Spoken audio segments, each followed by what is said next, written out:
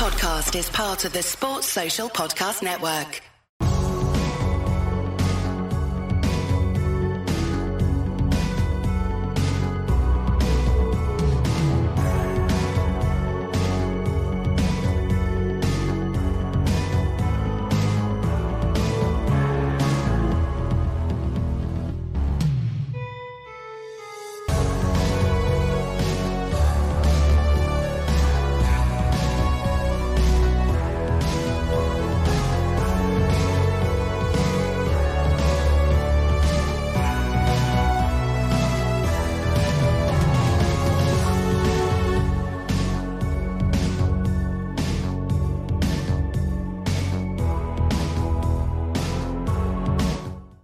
Hello there and welcome to a brand new episode of the DNF1 Retro Podcast, the show where we dive into the F1 archives and relive some of Formula One's most memorable and somewhat controversial moments with our own blend of analysis and discussion for your listening and viewing pleasure, depending on what platform you choose to follow us on. And of course, joining me on this journey through the F1 history archives is the one and only Mr. Courtney Pye. Courtney, first of all, how are you doing this afternoon? Are you okay? Hello, everyone. I'm good. I'm certainly looking forward to discussing which was one of my favourite rivalries in Formula One history. Absolutely. Now, of course, it has been a while since we last did a retro podcast episode. Of course, it was the Lewis Hamilton episode of how he won the 2008 World Championship at Brazil. So definitely check that out if you haven't already. But I can assure you that we are back and hoping to continue this series on a more consistent basis, given that you guys requested it so much. So please let us know in the comment section which moments in F1 history you would like us to revisit in future episodes. We'll certainly look forward to covering more as the future goes on. Now, as the title of the episode revealed, this episode will be dedicated to the legendary rivalry between two of the greatest Formula One drivers of all time, four-time world champion Alain Prost, and of course, the late and very, very great, the legendary three-time world champion Ayrton Senna. And in particular, we'll be focusing on their most famous showdown of them all, the 1989 Japanese Grand Prix. So sit back, relax, guys, as we have a healthy bit of discussion and we help tell the story of Prost versus Senna, Japan, 1989. Similar to the 1988 season, the McLaren team had been dominant throughout 1989. Going into this race, Prost had a 16-point lead in the Drivers' Championship over Senna, 76 points to 60.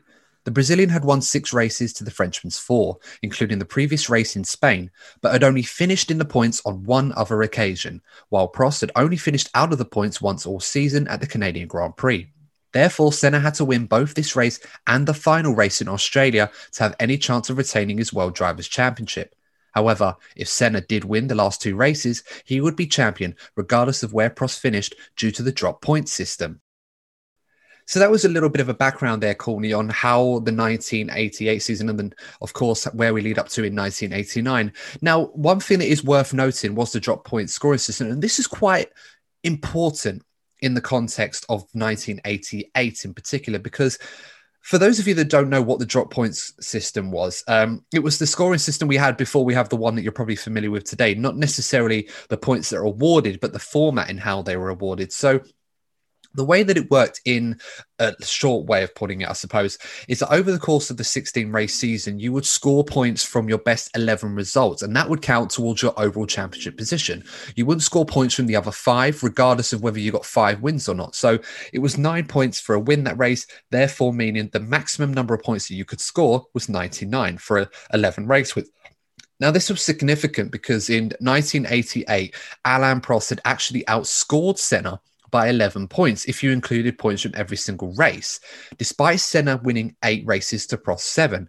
Now, under the drop point system, because Senna's results, or his best results, I should say, saw him outscore Prost's best results by 3 points, 8 wins and 3 seconds, where Prost got 7 wins and 4 seconds, Senna had won the driver's title in 1988. Now, following this, Courtney, Prost went on to become a proponent of the newer point scoring system that we're more familiar with in 1990, where all the points scored over the season would count towards the final season standings, and the race winner would get 10 points instead of 9. So I suppose first things first, what did you make of that when you first heard about that, Courtney? Because that was quite a surprise to me. And in a way, I don't want to be disrespectful, but it's kind of hard to overlook the fact that Prost over the course of the season had outscored Ayrton Senna, and yet Senna was the world champion. Whereas today, of course, if that was the case, they adopted a similar point system to what we have today. There's no doubt that Alain Prost would have been awarded the title in 88 and no one would have complained about it. Well, first of all, I can understand why it would have caused bad feelings, particularly for Prost, because Prost was in a position where he felt he was in a position to win multiple championships with McLaren. McLaren were the best team. He felt he was the main man, and Senna was going to be almost a protege for him. So he felt he was in a very, as I've already stated, a very healthy position. But things didn't quite transpire that way because of the point system. However, let's not forget that in and around that time, there was a lot of reliability issues with these cars. And I think the aim was for the guys at the very top of Formula One is that they didn't want the championships to be defined by DNFs. So I can understand at the time why that point system would have worked. You can understand the frustration that would have caused Prost and was probably the start of the issues that we went on to see in 1989. Absolutely. And I think that is something that has to be taken into consideration because, of course, this is by no means a championship at the time that would have necessarily been decided under the newer system by the driver that was outright the best driver over the course of the season. As you mentioned, it would have most likely been decided by the driver that had the best reliability, which of course is a factor. Let's not forget, in order to finish first you have to finish. But how many times have we seen championships over the course of history that could be pinpointed to one moment in particular of reliability or misfortune that can cost a driver a world championship? I know one that springs to my mind, and probably the same one in your mind as well, and that was Lewis Hamilton in 2016. Fast forward 28 years, I should say, to that particular moment in Malaysia, where all completely exploded for Lewis Hamilton, and his championship literally went up in smoke along with half of his engine. So you see, there is a reason or rationale as to why they went with that system. But I suppose in retrospect, it's better now that reliability is so much better that we're not discounting some races that could eventually decide a different world champion to the one that we ended up getting. Exactly, but I can understand why Prost was annoyed. Because if you look, it's simple. With the old point system, he would have won. He would have won the championship, and he would have gone into 1989 with a sense of confidence. He probably thought he could have gone on to win 3 of the 4 next championships, but things started to go pear-shaped for him, given the point system that they were racing under at the time. Absolutely. And this kind of brings us nicely into 1989, because, of course, when Senna joined McLaren, he was a protege that had so much potential, obviously very successful in 1986 with Lotus, winning the title there.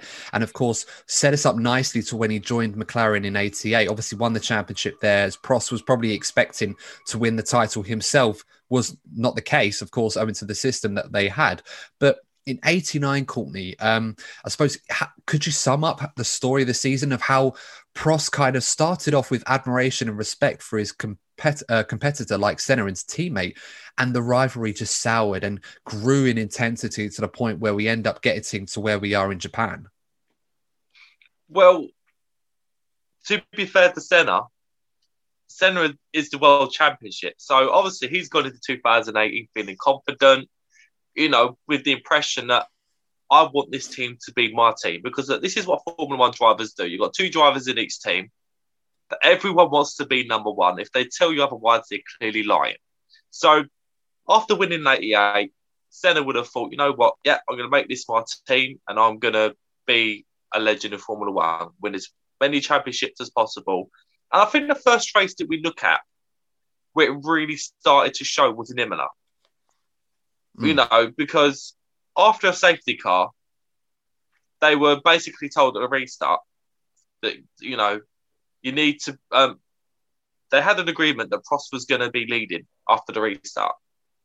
This didn't happen. Senna overtook Prost, and that really was the start of at the point where there was a mistrust between the drivers. Yeah, no, absolutely. And of course, this kind of soured throughout the season onwards. And of course, I think one race in particular that was quite memorable was Mexico in 1989, where Prost started to really see The shift of power at McLaren, if it hadn't already moved into Senna's corner, he could literally see it with his own eyes, obviously complaining of not having the level of support, not just of the car, but personnel, thinking that Senna had an advantage over him performance-wise, particularly with the Honda engine as well. Well, Mexico is an interesting one. And this is what really sort of highlighted the paranoia, because Prost's race was ruined because the wrong tyres were put on during the pit stop. But it wasn't all down to because he thought that McLaren sabotaged his race and he felt that Senna had more engine power. So this is really, really starts to come into it because he highlighted and made it very clear that he thought that because the mechanics, he thought that mechanics preferred Senna, the Honda mechanics, and were giving him giving Senna an unfair advantage for the power. And he made that very clear to the media, made it very clear in the paddock. He's adamant that this was the case. Now, yes, he should have felt annoyed about the pit stop going wrong, but this happens. This happens in Formula One to the very day. It isn't anything personal. But what was interesting is that when they'd done the analysis after the race, they actually realised actually down to his front wing adjustment being incorrect. You know, Senna had made the right call with the wing adjustment. So Prost was actually wrong. But there were reasons for Prost to feel that Honda might have, you know, preferred Senna. But to be that public about saying, oh, yeah, they sabotaged my race. And it comes down to the wing adjustment at the end of the day. So that's when the tensions really started to build. Yeah, I mean, it certainly was a popularity contest in some regards between Senna and Prost. I mean, Prost was so analytical in his driving. I still believe he was one of the greatest F1 drivers of all time. When you take the overall package, and I hear arguments from some people that claim that Alain Prost is the greatest Formula One driver of all time, I get it. I get why they feel that way because, I mean, we talk about the all-time greats, you know, the Fangios, the Hamiltons, the Schumachers, the Sennas, and Prost is usually earmarked in that bubble as well. I sometimes don't feel that he gets the respect he deserves in this discussion. I feel people tend to neglect what he has achieved in the sport and why he has achieved so much in the sport. I mean, we're talking about a guy that potentially, if the point system was more favourable or similar to what we have now, he'd have 5 world championships rather than 4. If there wasn't reliability issues that he'd had also when he lost the championship to Niki Lauda, I was trying to think if it was 85, I believe, when they were teammates. He lost by 84. Oh, 84. 84. He lost the championship to Lauda by half a point, and he had reliability issues of his own then that cost him that championship. So he could have been a 6-time world champion. You know, the records that stack up do suggest that Alain Prost is successful, but because of the fact that he is not necessarily known for his genius behind the wheel compared to some of the other names that we've already mentioned, even though there's plenty of it there, he tends to get discounted in this argument. So for those of you that probably know of Alain Prost and know of his success, I hope that this episode, in a way, and some of the stuff that we've said so far, does kind of add a bit more clarity, I suppose, or highlight why some people strongly believe Alain Prost was the greatest Formula One driver of all time. Personally, it's not an opinion I have, but I definitely feel like he's higher up the list than perhaps people should be. I had him in like the top 4 or 5. I think some people earmarked him lower. Mad. He's won 4 world championships, and he's the 4th highest Grand Prix winner of all time behind Vettel, Hamilton, Schumacher, and Hamilton. So, and I think it's also worth noting the era that he was racing in. Like, for me personally, okay, in the last decade we've had some great drivers, but for me personally, I think that was the golden era of Formula One in terms of the talent they had at the time. Arguably the toughest, yeah, considering, you know, the top drivers, not necessarily in terms of performance of other cars, because there were those that had and those that didn't. And it was really, I mean, you think the Mercedes era and the turbo hybrid era that we see now was massively dominant. Like, there were some real dominant cars in that area. Of course, 2 of which we're discussing in this episode already, the McLaren in 88 and 89. But as I said, we're probably getting a bit sidetracked here, but it's just a point I want to make with Prost because, yes, there was the paranoia, there was the analytical mind, and people were like, oh, you're not really a fan of his. I hate all the politics and the stuff, but it's all part of the game. They all do it. But Prost was just so openly about it in the press. Probably not the best move, but I feel like he was probably driven to such a degree, pun intended, that he had to come out and say something because obviously what he was trying to say behind the scenes wasn't working. And I recall reading on a meeting that Alain Prost himself had with the head of Honda's R&D department and F1 racing program. I think it was Nobuhiko Kawamoto. Apologies if I've mispronounced it right. This was back in November 88. So this was before the 89 season already begun. They had a meeting in Geneva, and Prost had expressed his concerns that he felt that Honda in particular was giving Senna preferential treatment owing to their past relationship at Lotus in 1987, where Senna was so successful the season before in 86, and he obviously did well in 87.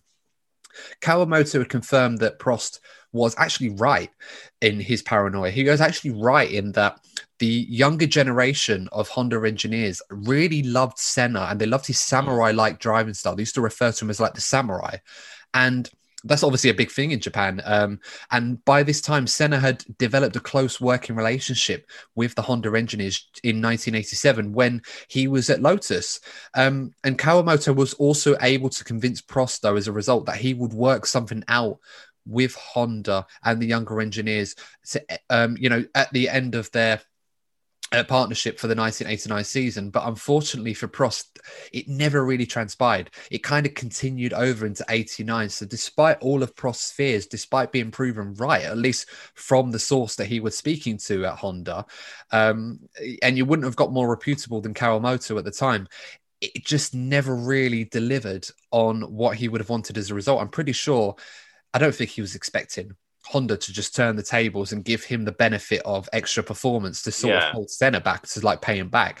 But I think he was hoping for something on a level playing field, because I think he genuinely believed that he was a better driver than Senna. And of course, you can have your own arguments and debates over how true that was. But when you consider the whole package, not just the ability behind the wheel, it's hard to suggest that as a whole package, Prost wasn't right to a degree.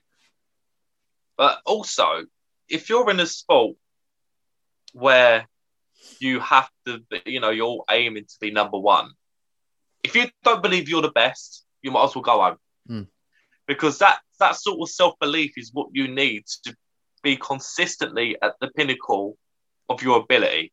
So that's why you hear them all say, even today, you hear them say, I'm the best driver. And they say it with their chest. Because if they don't, there's no point being there. So Prost is right in what he's saying. Absolutely. Yeah. No, I couldn't agree with you more.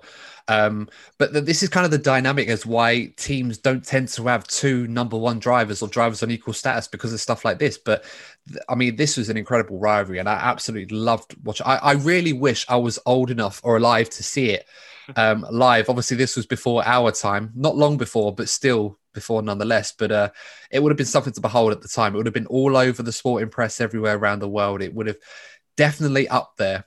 I mean, it's Hamilton Rosberg levels, but another level on top of that. I mean, if you thought that was intense, but I suppose it kind of ties in nicely to talking about how the Honda McLaren relationship begun. I mean, we herald this partnership as being one of the most successful engine manufacturer to team partnerships of all time in the sport. And of course, as modern day F1 will remember Honda McLaren partnership when that was reignited in 2015. Literally did not get off the ground. Ironically, to a point where Honda now potentially are building a car that could win the 2021 World Championship at this time of this recording. I should point out another thing on this recording for those of you that are watching on YouTube. This recording's actually going to be, recording's been done on the Thursday before the Imola Grand Prix. So if you're watching this, I'm wondering why my hair is a lot longer in this episode than it will be by the time I do the recording on Sunday for the review. I've not found magic hair growth or anything like that, or got my hair cut and wanted my money back and then just plonked it all back on. Like, that is why this recording is going to be, it's done earlier, but it's coming out later. So this will be out on the Friday after the Imola race. I believe. The powers of time travel away, Adam. Literally on a retro podcast. There. Love it. Love it. Anyway, I think we're getting a bit sidetracked, but so we are. Honda. So the story of Honda joining McLaren kind of goes like this, really, for those of you that didn't know. So in 1987, Honda were with Lotus and they were also supplying Williams. And it was a very successful partnership with the Williams team. Of course, one of the teams that were incredibly successful in the 80s and, of course, most of the 1990s before the Ferrari-McLaren dominance started. And In 1987, Nelson Piquet had just won the World Championship with Williams and Honda and winning the Constructors' Championship. They completely dominated the season. Honda did want to supply the team with engines for 1988. However, one of the conditions in order to supply them for next season was to sack Nigel Mansell, who would go on to win the 92 championship with Williams anyway, and replace him with Japanese and Honda test driver Satoru Nakajima, Kazuki Nakajima's father, for those of you modern F1 fans that will recognize the name. He'd made his debut with the Lotus team in the 87 season alongside Senna, and he was okay. It wasn't massively impressive, but he could certainly hold his own in that car. And obviously they wanted him in one of the best cars. Naturally, the Williams was at the time. Williams had refused to do this. They did not want to get rid of Nigel Mansell at all. Sir Frank Williams was absolutely adamant he wanted to keep Nigel on, which was a huge gamble at the time because, of course, Nigel, still relatively young. They had Nelson Piquet, the world champion, in their team as well at the time. And of course, Williams had no reason to feel that they were going to be held to ransom by the Honda team. It's like, well, if you want to win the championship, you're not going to put your guy in that car. I don't care who you got or how good this car is. But it didn't happen. And as a result, Honda ended up supplying McLaren for 1988. Now, one of the big reasons why that happened is Alain Prost, obviously, McLaren were driving with Ford engines up until 1988. And Prost had found a clever opportunity where he had obviously been very impressed by Ayrton Senna and the Lotus. Everybody was. It was a case of when is he going to join one of the massive, massive teams. With all respect to Lotus, a great, great team. But it wasn't, in 86 it peaked. But obviously beyond that, you could see that McLaren or Williams were certainly, or even Ferrari to a degree, were the way forward. And it was Prost himself that actually convinced Ron Dennis, who did have reservations at first, to sign Ayrton Senna for 1988. And the deal that they struck, it was a 3-year deal, and it allowed Honda to have the opportunity to continue working with Senna at McLaren following a successful season together at Lotus. It was too good for them to turn down. And Honda, as I said already, they rated Senna so highly. They said the younger guys called him the samurai. When it came to using their engines in 87, they were so keen to continue this association at McLaren. So that's kind of the whole story. Prost ended up not only negotiating a deal to bring the best engine into the team he was already at, but unbeknownst to him, to bring in the guy that would obviously take over the team from him 2 years later, or much sooner than that, if you like, because in Prost's mind, he probably imagined World Championship number 3 and 4 to come so easily to him, and probably more than that, with a future driver in Senna, obviously waiting in the wings to come to life after Prost had his fun at McLaren. But of course, it never transpired that way. Well, it's quite ironic that that choice by Alain Prost turned out to be detrimental to a decent chunk of his career. He only really recovered a few years later. It's crazy how like one decision could kind of snowball effect into the way they did. Quite unfortunate for him. I think with hindsight, he wouldn't have gone down that road, to be honest. Yeah, absolutely. I mean, the Prost-Senna struggle for supremacy over the course of 88 and of course in 89 in particular, it put them on a collision course. I mean, it goes without saying. Mutual admiration between the two had turned out to all-out hatred. The Frenchman accusing Senna of dangerous driving on so many occasions and receiving more than a fair share of attention from both McLaren and Honda as a result. And Senna's response and other people's response as well was that Prost was basically accused constantly of being in the pocket of Pfizer, which of course was the FIA before the FIA was a thing, of Jean-Marie Balestre, French president. Now, of course, that name may ring a bell to a lot of you that watched the Senna film. Obviously, not a less than savoury relationship with Ayrton Senna. Of course, after this race, you'll be able to see why in more detail, and we'll get into that.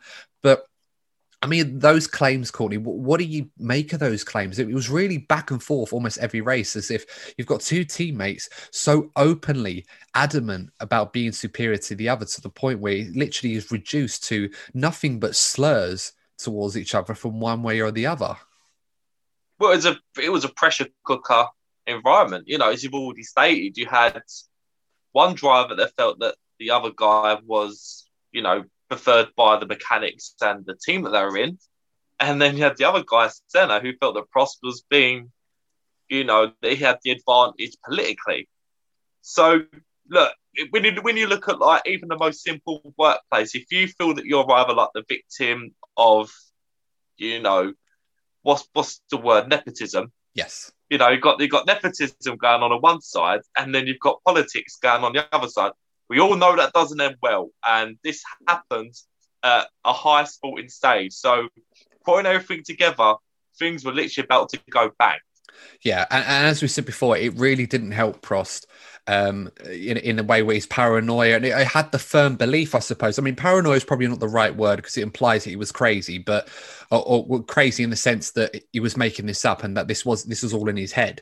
But he had that firm belief that Honda, and Ron Dennis in particular, who had obviously ceremoniously backed him so much to bring Senna in, then viewed Senna as the future of the team. I mean, this was always the plan, but I don't think Prost anticipated at his own expense. I think he just expected that he was going to have his time, and then when he'd done, Senna would just take over. I suppose you can compare that to Mercedes now, where they've got Lewis Hamilton dominating. Obviously, Mercedes is a bit tentative to whether or not they're going to bring George Russell in. When is that going to happen? And in what shape or form? It's something similar like that. Not saying that Lewis is wanting that dominance in the team, but I'm pretty sure Mercedes want to avoid another Hamilton-Rosberg situation. But obviously, that's another discussion for another day and another podcast. So, back then, Prost, one race in particular, he recalled at Monza. He had one car with maybe 4 or 5 mechanics. Whereas Senna had 2 cars available to him back when we had T cars, and 20 people were around him.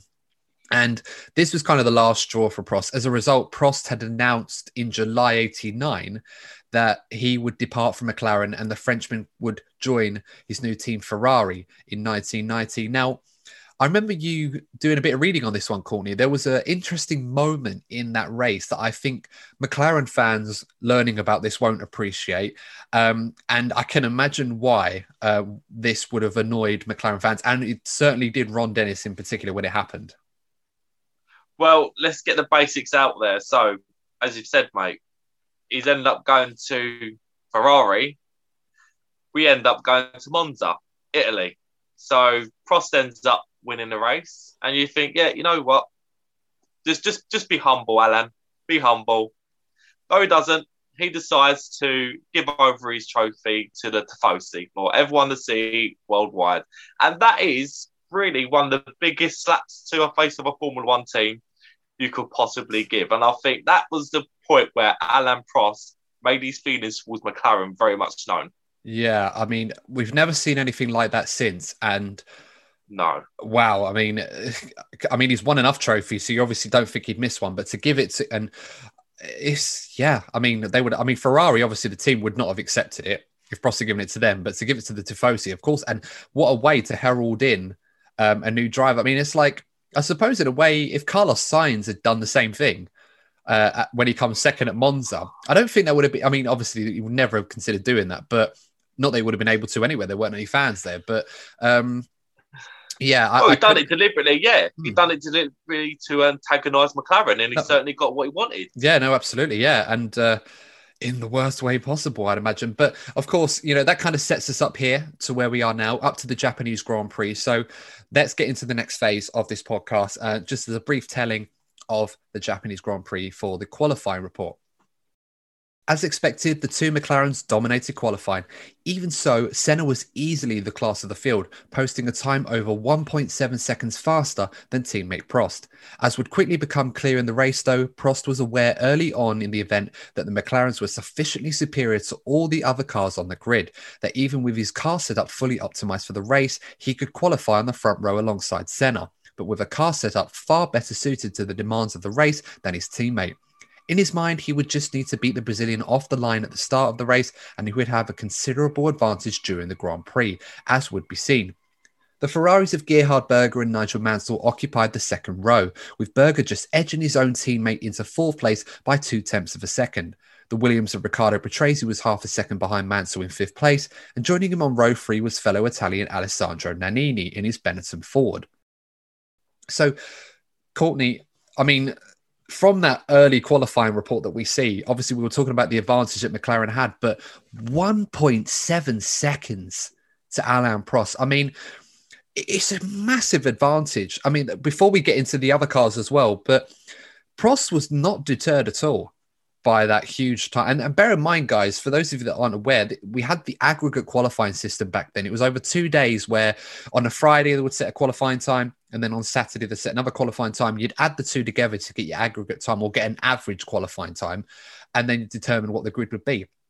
Even so, 1.7 seconds is huge. But as we said already, Prost was very much thinking about the race, Courtney. In your mind, and this is very hard for us probably to understand being amateurs, we're not F1 drivers by any stretch.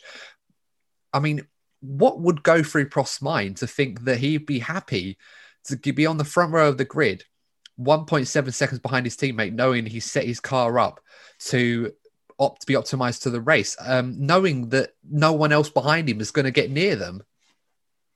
Well, that's the healthy position they're in at the time, and I suppose, and also the championship position that Alain Prost was in.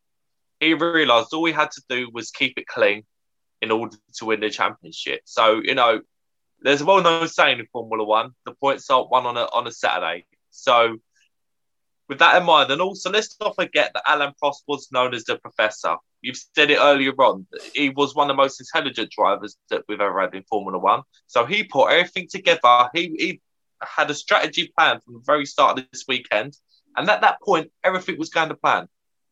Yeah, I mean, I'm one of those boring guys that appreciates the tactical nous to someone in Formula One. I mean, there are a few moments in Formula One today where you see moments of tactical genius that just happen off the fly. I mean, one memory that comes to mind is in 2016. Do you remember in China, Sebastian Vettel in the Ferrari coming into the pit lane, and he was stuck behind, I think it was a Toro Rosso. I can't remember what the other car was. It might have been a Force India. And I think the Toro Rosso was trying to deliberately hold up the Force India to double stack going into the pit lane, so it wouldn't be compromised. Sebastian Vettel in the pit lane, where he was allowed to overtake still before he come in there, had gone round the outside of both their cars and just drove straight through. It was like a brainwave. And it was like that. I love seeing stuff like that. Absolute genius when you're driving a Formula One car. You don't think they'd have the capacity in their head, on top of everything else that they've got to handle, to be able to pull something like that off. I love seeing stuff like that. And it's like a game of chess at 200 miles an hour. It is. It's exactly incredible. What it is. Yeah, and it's absolutely brilliant to come up with that. And this summed up Prost to a T, and as the next part of this race report will show you. In order to improve his straight line speed, Prost had his gurney flap removed before the race without Senna's knowledge, as revealed by F1 journalist Maurice Hamilton.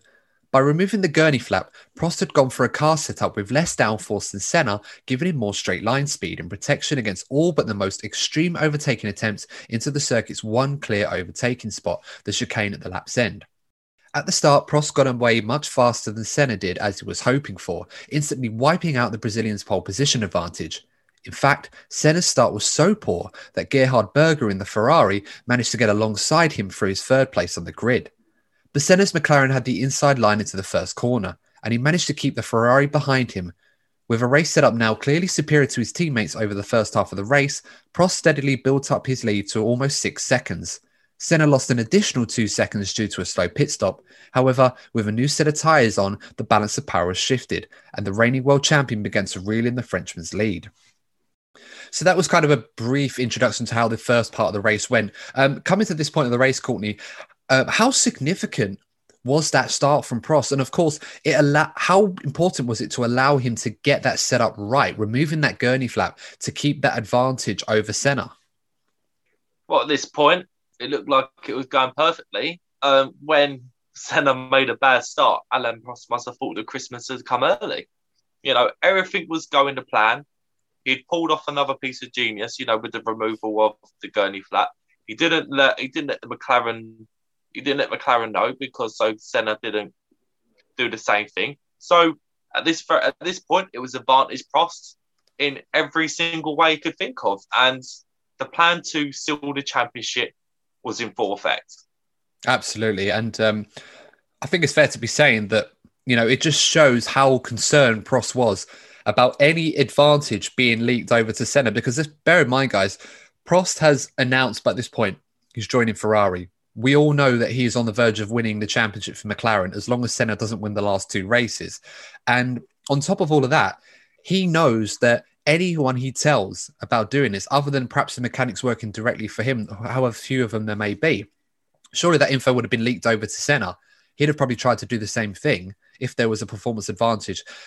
It's just incredible how tight-lipped he had to be. You'd probably never be able to do that in Formula One today with everyone watching everything. You'd notice it in a heartbeat. But yeah, so I mean, let's get into the second part of the race and see how that report goes. Behind the leading pair after his initial charge, Gerhard Berger's Ferrari's gearbox failed on lap 34, and the sister Ferrari of Nigel Mansell also suffered engine failure 9 laps later. With the Ferraris gone, all real challenge to the McLaren charge had evaporated.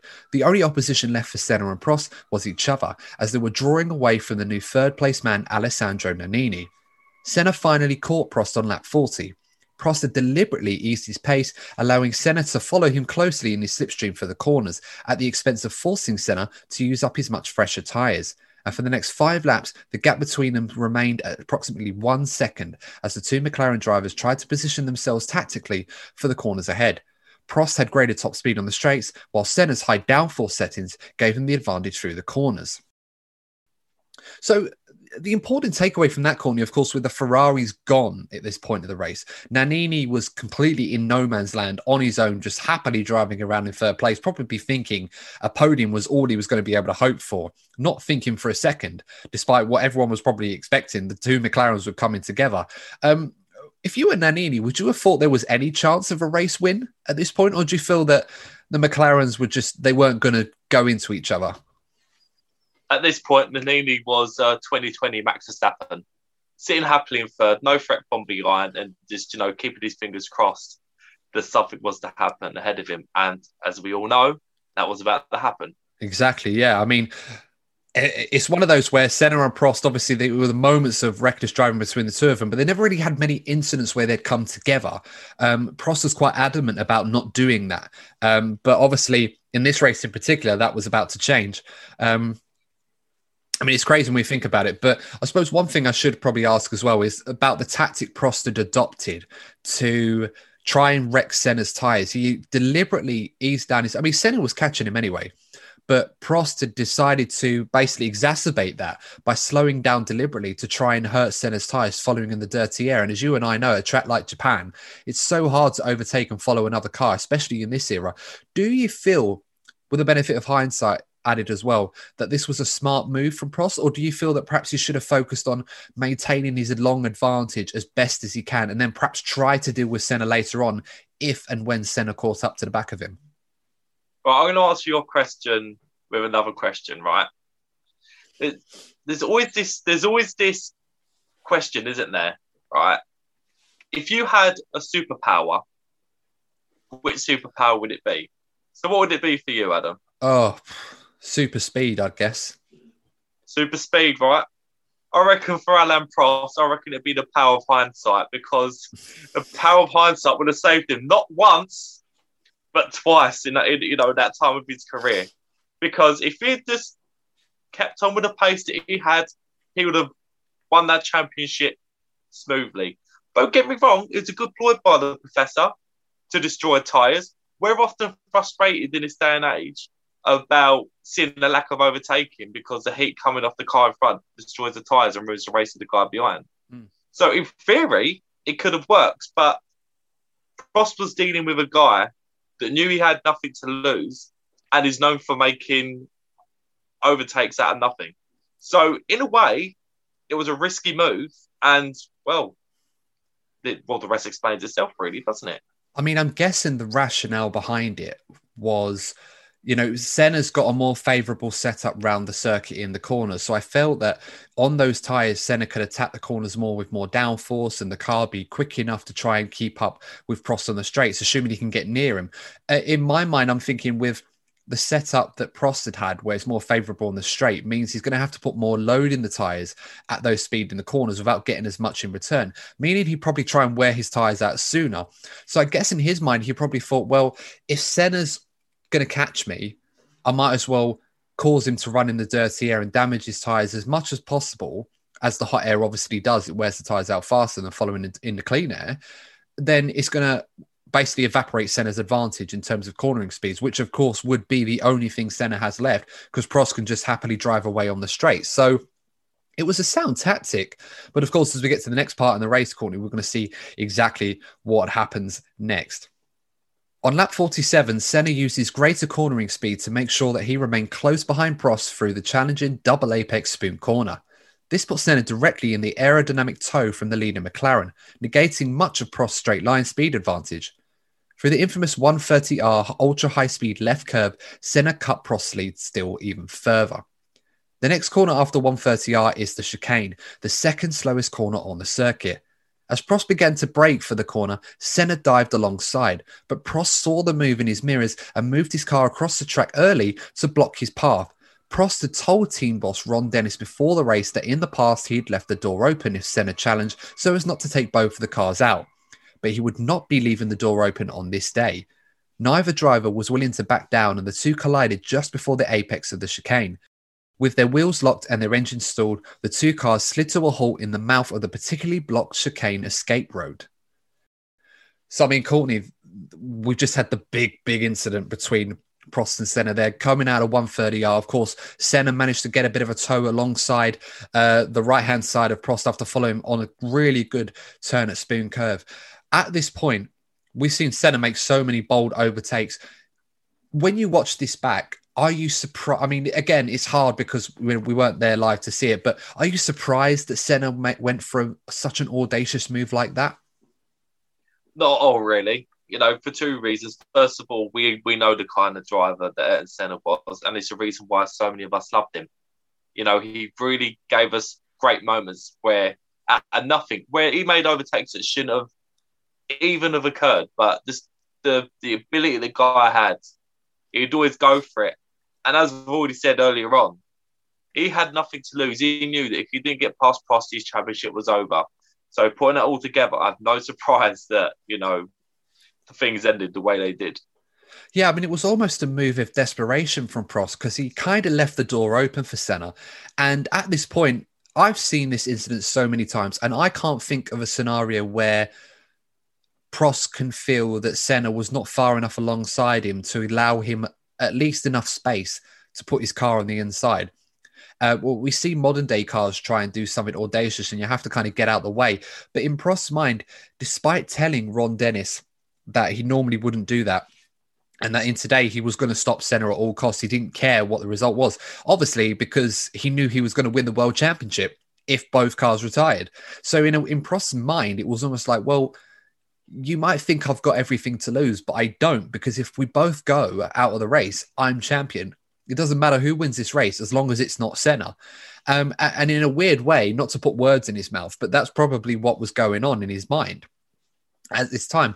And you can tell the moment under braking where Prost sort of makes half a turn, realize Senna's there, and then decides, screw it, I'm going in. And he turns so much early into the chicane. And of course, the press were all over this because Prost was adamant, may still even be adamant today, that he did not deliberately turn in on Senna. Senna just outbraked himself and drove into Prost in a straight line. I mean, I don't believe in a month of Sundays that that's how it happened. I'm pretty convinced that Prost saw Senna come in, realised that Senna had got him, and his only alternative was to drive into Senna to either block him off or end up taking both of them out, which in Prost's mind thought he'd actually done. I mean, what do you think of that incident?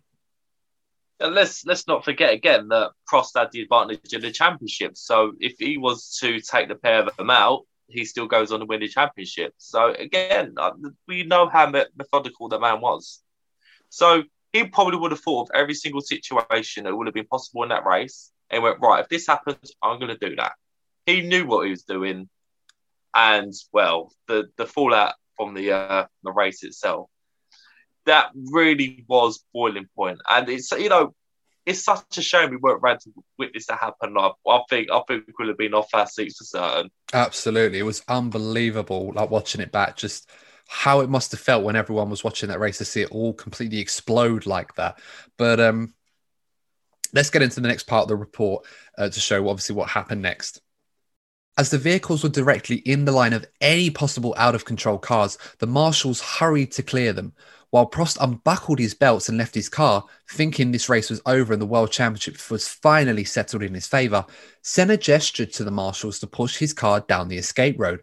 As the McLaren was pushed forward, Senna used the forward motion to restart his engine, and after it fired, he immediately accelerated down the escape road, weaving between the temporary chicane bollards arranged in the roadway. Although his car was running, Senna's MP4-5 had suffered damage to its front wing during the collision, and while Prost slowly wandered back to the nearby pit lane, Senna had completed almost an entire lap of the circuit before pitting for repairs. When Senna rejoined the race, he was only 5 seconds behind the new race leader, Alessandro Nannini. So, Courtney, first things first. Obviously, despite the brilliance in some way, or the most cynical thought of Prost driving into Senna, thinking that the championship was won in his favour, how surprised must Prost have been to turn around and realise after he's unbuckled his seatbelt and got out that Senna's decided to ask the marshals to push him on and ended up carrying on after that. His heart must have sunk at that point. Yeah, when he made all his plans for that weekend, he thought, oh, shit, I didn't think of that one. But Senna thought, again, Senna at that point, he thought, I have nothing to lose here. I'm going to do my best to win this race. And he made sure he nursed that car around. Let's not forget he had to do an entire lap with a broken wing. And the talent that he put in that lap was, hate to use this word because I've used, but it was iconic. Yeah, The way to get himself in a healthy position after that collision. Bravo to the man, honestly. Simply amazing. He wasn't tippy-toeing around the circuit, that's for sure, Ayrton Senna. He really wasn't. To put this in perspective, guys, to show how dominant the McLaren was, is that those two collided with each other, probably sat there for about 10 seconds, pointing fingers at each other and everything else, saying, oh, it's your fault, this, that, and everything else. Then Senna's ushering the marshals to try and get them to push his car, which, let's say, another 10, 15 seconds after that, maybe 20. Senna then goes slowly down the escape road. 30 seconds have gone by, or maybe a bit more than that. He's then gone around the track as fast as he can with a broken front wing. So let's say he's lost another 15, 20 seconds on top of that to Nannini. Then comes into the pits. And the pit stops would have been a lot longer in them days. So fuel, tyres and everything else, and a damaged front wing, which was wedged underneath the car to get that out. He's lost even more time, possibly a minute. Then comes out of the pits, only 5 seconds behind Nannini. It's incredible how dominant that they were to be in a position so late in the race and still think, actually, we're pretty good odds on to win this race. Absolutely incredible stuff. But that's, and then, of course, let's get into the final part of this race report to see how this race ended up finishing. Senna did not take long to catch Nannini's Benetton. He passed the Italian only 2 laps after having his nose cone replaced in exactly the same place as the collision with Prost had occurred. Unlike Prost, Nannini didn't put up a significant fight. A locked wheel and a non-aggressively positioned car, the only indication of how hard he tried to keep Senna behind. 2 laps later, Senna took the checkered flag. Nannini finished in second place, followed by the 2 Williams cars of Riccardo Patrese and Thierry Boutsen, who had driven in tandem and off the pace throughout the race. The only other driver on the same lap as the winner was Nelson Piquet. So I guess, Courtney, we kind of almost answered this question ourselves, but in your mind, I should say, did you feel that this win was in doubt for Senna after he come out of the pits? He was 5 seconds behind Nannini with only a handful of laps left. Did you think Nannini had any sort of chance? Because it didn't seem like in his mind that he had any chance because he didn't really put up much of a defence. No, I think if you put the combination of a pretty special McLaren and a pretty special driver in Ayrton Senna, he was just waiting for the inevitable to happen, really. Even saying that, it's even worse when you think about it because Senna was a man scorned. He was going to do anything to win that race, and there was no stopping the man. And Nannini probably thought, you know what, I'm not going to try anything risky here. I'm in a really healthy position. I'm going to be on the podium. I'm going to get a healthy haul of points. I'm not going to do anything to destroy my race because if I do anything, even if I tried to put an half-assed effort to Senna, he's going to be having any of it and we could end up hitting. So, yeah, he probably thought, you know what, I'm going to be sensible here. Second isn't bad. But there was no stopping Senna in that moment in time. No stopping him at all. Absolutely. And of course, Senna crossing the line to take the win, taking the championship against Prost's better wishes to the final race at Adelaide. Or so it seemed, as the final part of the race report will tell us. Immediately after the race, Ayrton Senna was disqualified by race stewards for missing the chicane following his collision with Alain Prost.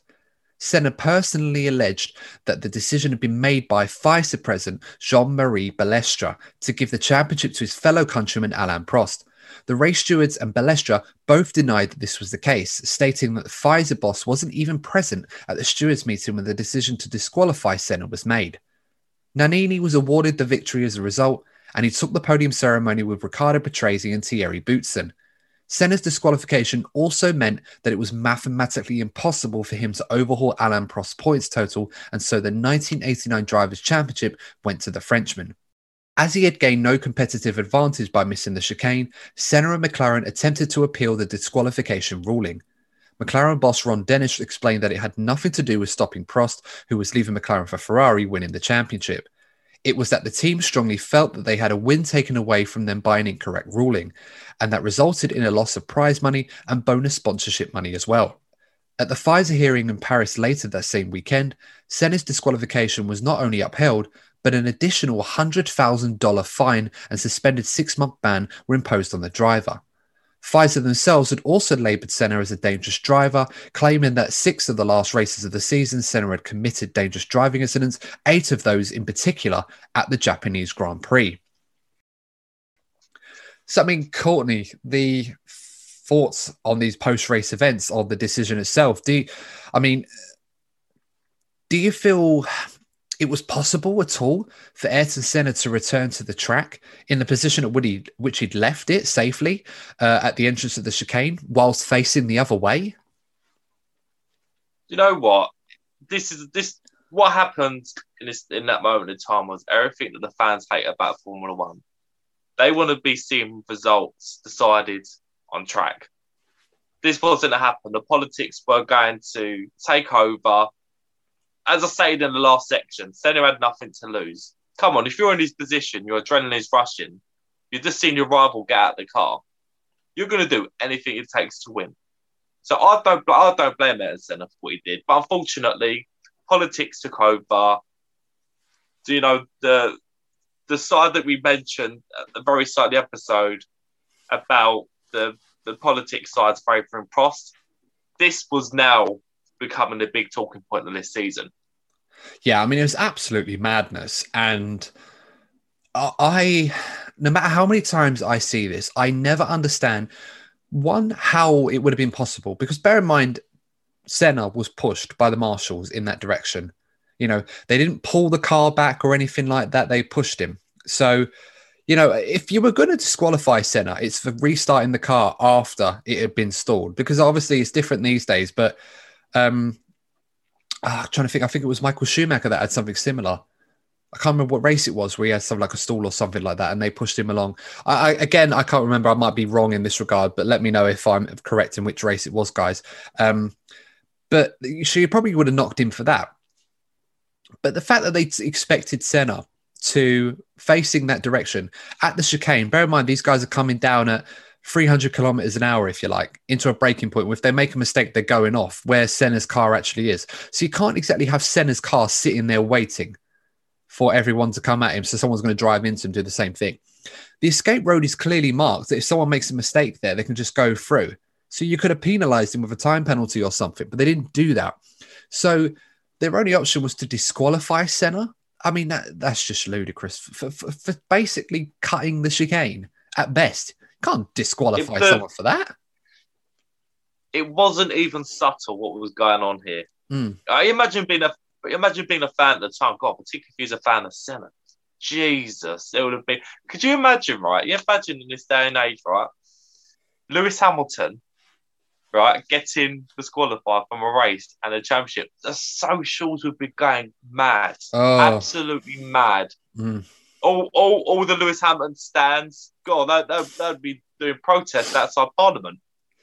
Yeah, and everywhere else for that matter as well. But yeah, it's absolutely crazy how that could happen at the time, but that was the decision. And I suppose this kind of leads into the final part of this episode between Prost and Senna, because we've obviously established how the Japanese Grand Prix went down, the rivalry between two of the greatest drivers of all time. It didn't come to an end, of course, in 1990, if we remember rightly, Courtney. The exact opposite happened, where Senna drove into Prost into turn one very deliberately. I remember that commentary from Murray Walker when he was saying it was bound to happen, and it has, almost as if like it's an incredible event. When it was like everyone wanted to watch a showdown between these two, like the second showdown, and they're just disappointed that it's ended so quickly. But in Senna's mind, I don't care. I've just won the world championship. Like, screw you, Prost. It was reverse, wasn't it? It was reverse of the season. Yeah. And if the first one was obvious that Prost had drove into Senna, well, this was one of the most obvious attempts to take someone out of a race to win a world championship I think anyone has ever seen. Yet nobody cared, because it was like redemption for Senna. He'd basically got his own back in the most petty but genius way possible. I think you could admire that to a degree. But that's exactly what. That's why exactly went wrong with the management, because that's the whole point why they're there. The fact that they didn't do their job properly led on to the events of 1990. And it just comes to show, if you don't lead properly, there is going to be consequences. Absolutely. And speaking of leadership, I suppose before we finish this episode, we should probably ask the question about Jean-Marie Balestre. Was he pro-Prost? Was he anti-Senna? Or was he a bit of both? I mean, Balestre was often accused of abusing his power or using his power for more than it was intended as the head of FISA.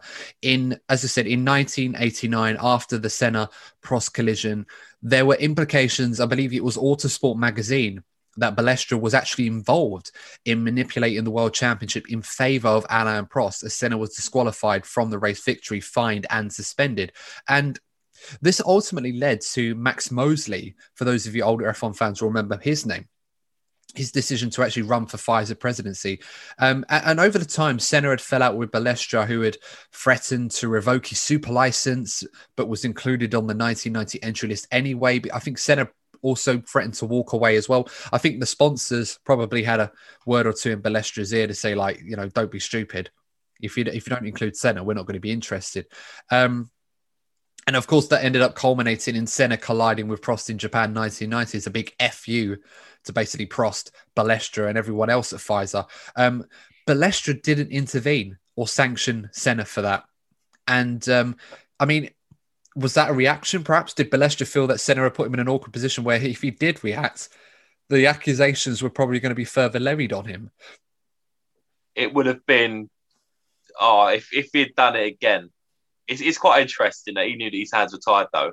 Yeah. Very interesting. But, you know, going back to the previous question of whether he was more anti-Senna or pro-Prost, I think it's just very easy to think, oh, yeah, just because they're from the same country, that's the only reason. I'm sure there's been a slight element to that. You know, him and Prost, you know, did get on well, but there's nothing particularly special about that. But do you think about the character that Balestre was? He loved the power. He loved to be in control. And he didn't like... If you're that type of person, you don't like to be challenged. It's safe to say that Ayrton Senna was a very outspoken person. So there was bound to be a personality clash. Senna was a massive threat to this man's authority. And he did. He challenged him on various occasions. So the first opportunity to ruin Ayrton Senna's career or credibility, he was going to jump on it, and it was proven in 1989. Yeah, I mean, it ended up other incidents, of course, between the two of them had occurred. I remember watching the Senna movie. One incident in particular that springs to mind was back at the German Grand Prix in 1991. Now, this was on the old Hockenheim layout, where you had the chicanes and the really long straights, not similar to the one that we have today, of course. And I do miss that track. Strangely, I was very nostalgic about that circuit. It was quite unique in that capacity. And during this driver briefing, I should say, we had Balestre, obviously the drivers, and they were obviously given the briefing on the race that was going ahead. And there was an incident where Senna had actually raised a question where he had asked for the tyre wall to be replaced at one of the chicanes by cones to introduce a runoff area if a guy snatches a brake. Now, this was at the one in particular where you're reaching speeds of up to 220 miles an hour. If you snatch a brake, you're going off. You're not going to be able to stop the car. If you're hitting a tyre wall, and this was Senna's words, if he was hitting a tyre wall, he was going to bounce off them and the car can go anywhere. You know, the tyre walls can only absorb so much energy. So any leftover energy is just going to push the car in the opposite direction or anywhere else, which is going to make him a danger to anyone else anywhere nearby, and not to mention the driver himself. So he raised the idea, can we replace it with the cones? Balestra straight away, quite emphatically and almost aggressively saying, no, these are the regulations. These are the ways that you must respect the regulations, even though Senna has clearly pointed out why the tyre walls was a bad idea. And as we've seen in modern F1, they've been replaced over time by more foam boards because obviously with technology and improvements in safety, we should mention Balestra was quite influential in improving safety in the sport as well during his time. You know, that shouldn't be understated. You know, he didn't rule with an iron fist or be a tyrant, but he did do a lot of good in the sport. Let's not forget that. But he basically went on in saying, quoted in his own words, that the best decision is my decision every time. And Senna just looked at it and thought, I can see why you'd think that. And then he responded, Balestra, by saying, quite famously, you don't know what my decision is going to be yet. And then he put it to a democratic vote. All the drivers vote in favour of either keeping the tyre wall as it was or removing it in favour of a runoff area with cones to negate where the drivers have to go round so they don't gain an advantage. And it was unanimous practically that they favoured with Senna in favour of that. So, you know, as I'm saying, like the rivalry kind of transcended beyond Senna-Prost to being Senna versus Balestra. And as you pointed out, Courtney, you had a man who very much loved the power. Whether he abused his power to a degree, you know, people have their theories on that, but he very much saw not the anti-authoritarian in Senna, but a man who felt that there was this need to have more of a sense of justice installed into Formula One at the time. The drivers need more of a say, especially with safety standards the way that they were. And on this occasion, it worked out. But over time, people seem to feel that Balestra very much was kind of falling into that tirade of becoming a leader that very much ruled like his word goes. And after that had happened, you know, Balestra was elected president of the FIA. He stayed president of FIA as well. But after his comments about his involvement in 89, he'd actually admitted that he was very much involved in the decision to disqualify Senna and award the championship to Prost. And after that point, he'd lost the election in 91 to Max Mosley for Pfizer. He knew he was going to lose the election in the FIA presidency in 93, which he eventually did. He decided to stand down and completely just basically went off into the sunset, if you like. At 96, he'd left his role at Pfizer. And I suppose what we can say from this as a result with Balestra, that it was very much a relationship that probably wasn't one that the fans were overly interested in. They were more interested in the driving, but it's just the way that it kind of transcended beyond Prost Senna to being Senna Balestra. And in a weird way, wrongly in some regards, fans will probably remember Balestra's time at the FIA more about his wrongdoings towards Ayrton Senna rather than some of the good things he did in the sport. But as he said, the man himself admitted his involvement in that incident. You know, as much as we hate the politics side of Formula One, it is indeed a very important part of Formula One. And the fact the fans at the time weren't aware, you know, of what was going on. In this day and age, these things would have been out there. It would have been an absolute scandal in this day and age. You know, but let's hope that kind of thing doesn't happen again, because you don't want to be seeing championships decided by, you know, the guy at the top of the Pfizer at the time. It shouldn't have happened, and you know, it's a shame that a season that you had a great, you know, a rivalry between two of the greatest drivers, went on to be two of the greatest drivers of all time, ended, you know, to be decided by politics. It shouldn't be happening. And yeah, again, I just hope it doesn't happen again, mate. I really don't. Yeah. But on that note, guys, of course, that was our retelling of the rivalry between Prost and Senna. Of course, their showdown in Japan 1989. Let us know, of course, what you thought. If you enjoyed it, make sure to give it a like. And of course, don't forget, guys, to put in your recommendations for future episode ideas for us to go back and revisit through the F1 archives to basically tell the very next story. Of course, as always, make sure to subscribe to the DNF1 channel, and we'll be continuing this very, very soon.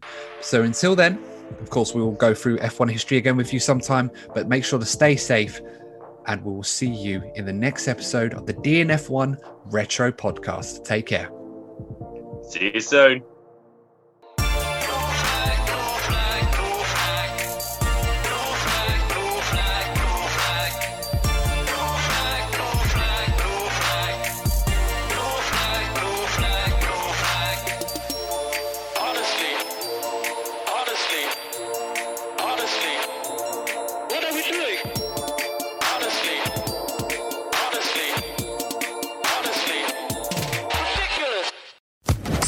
Social Podcast Network.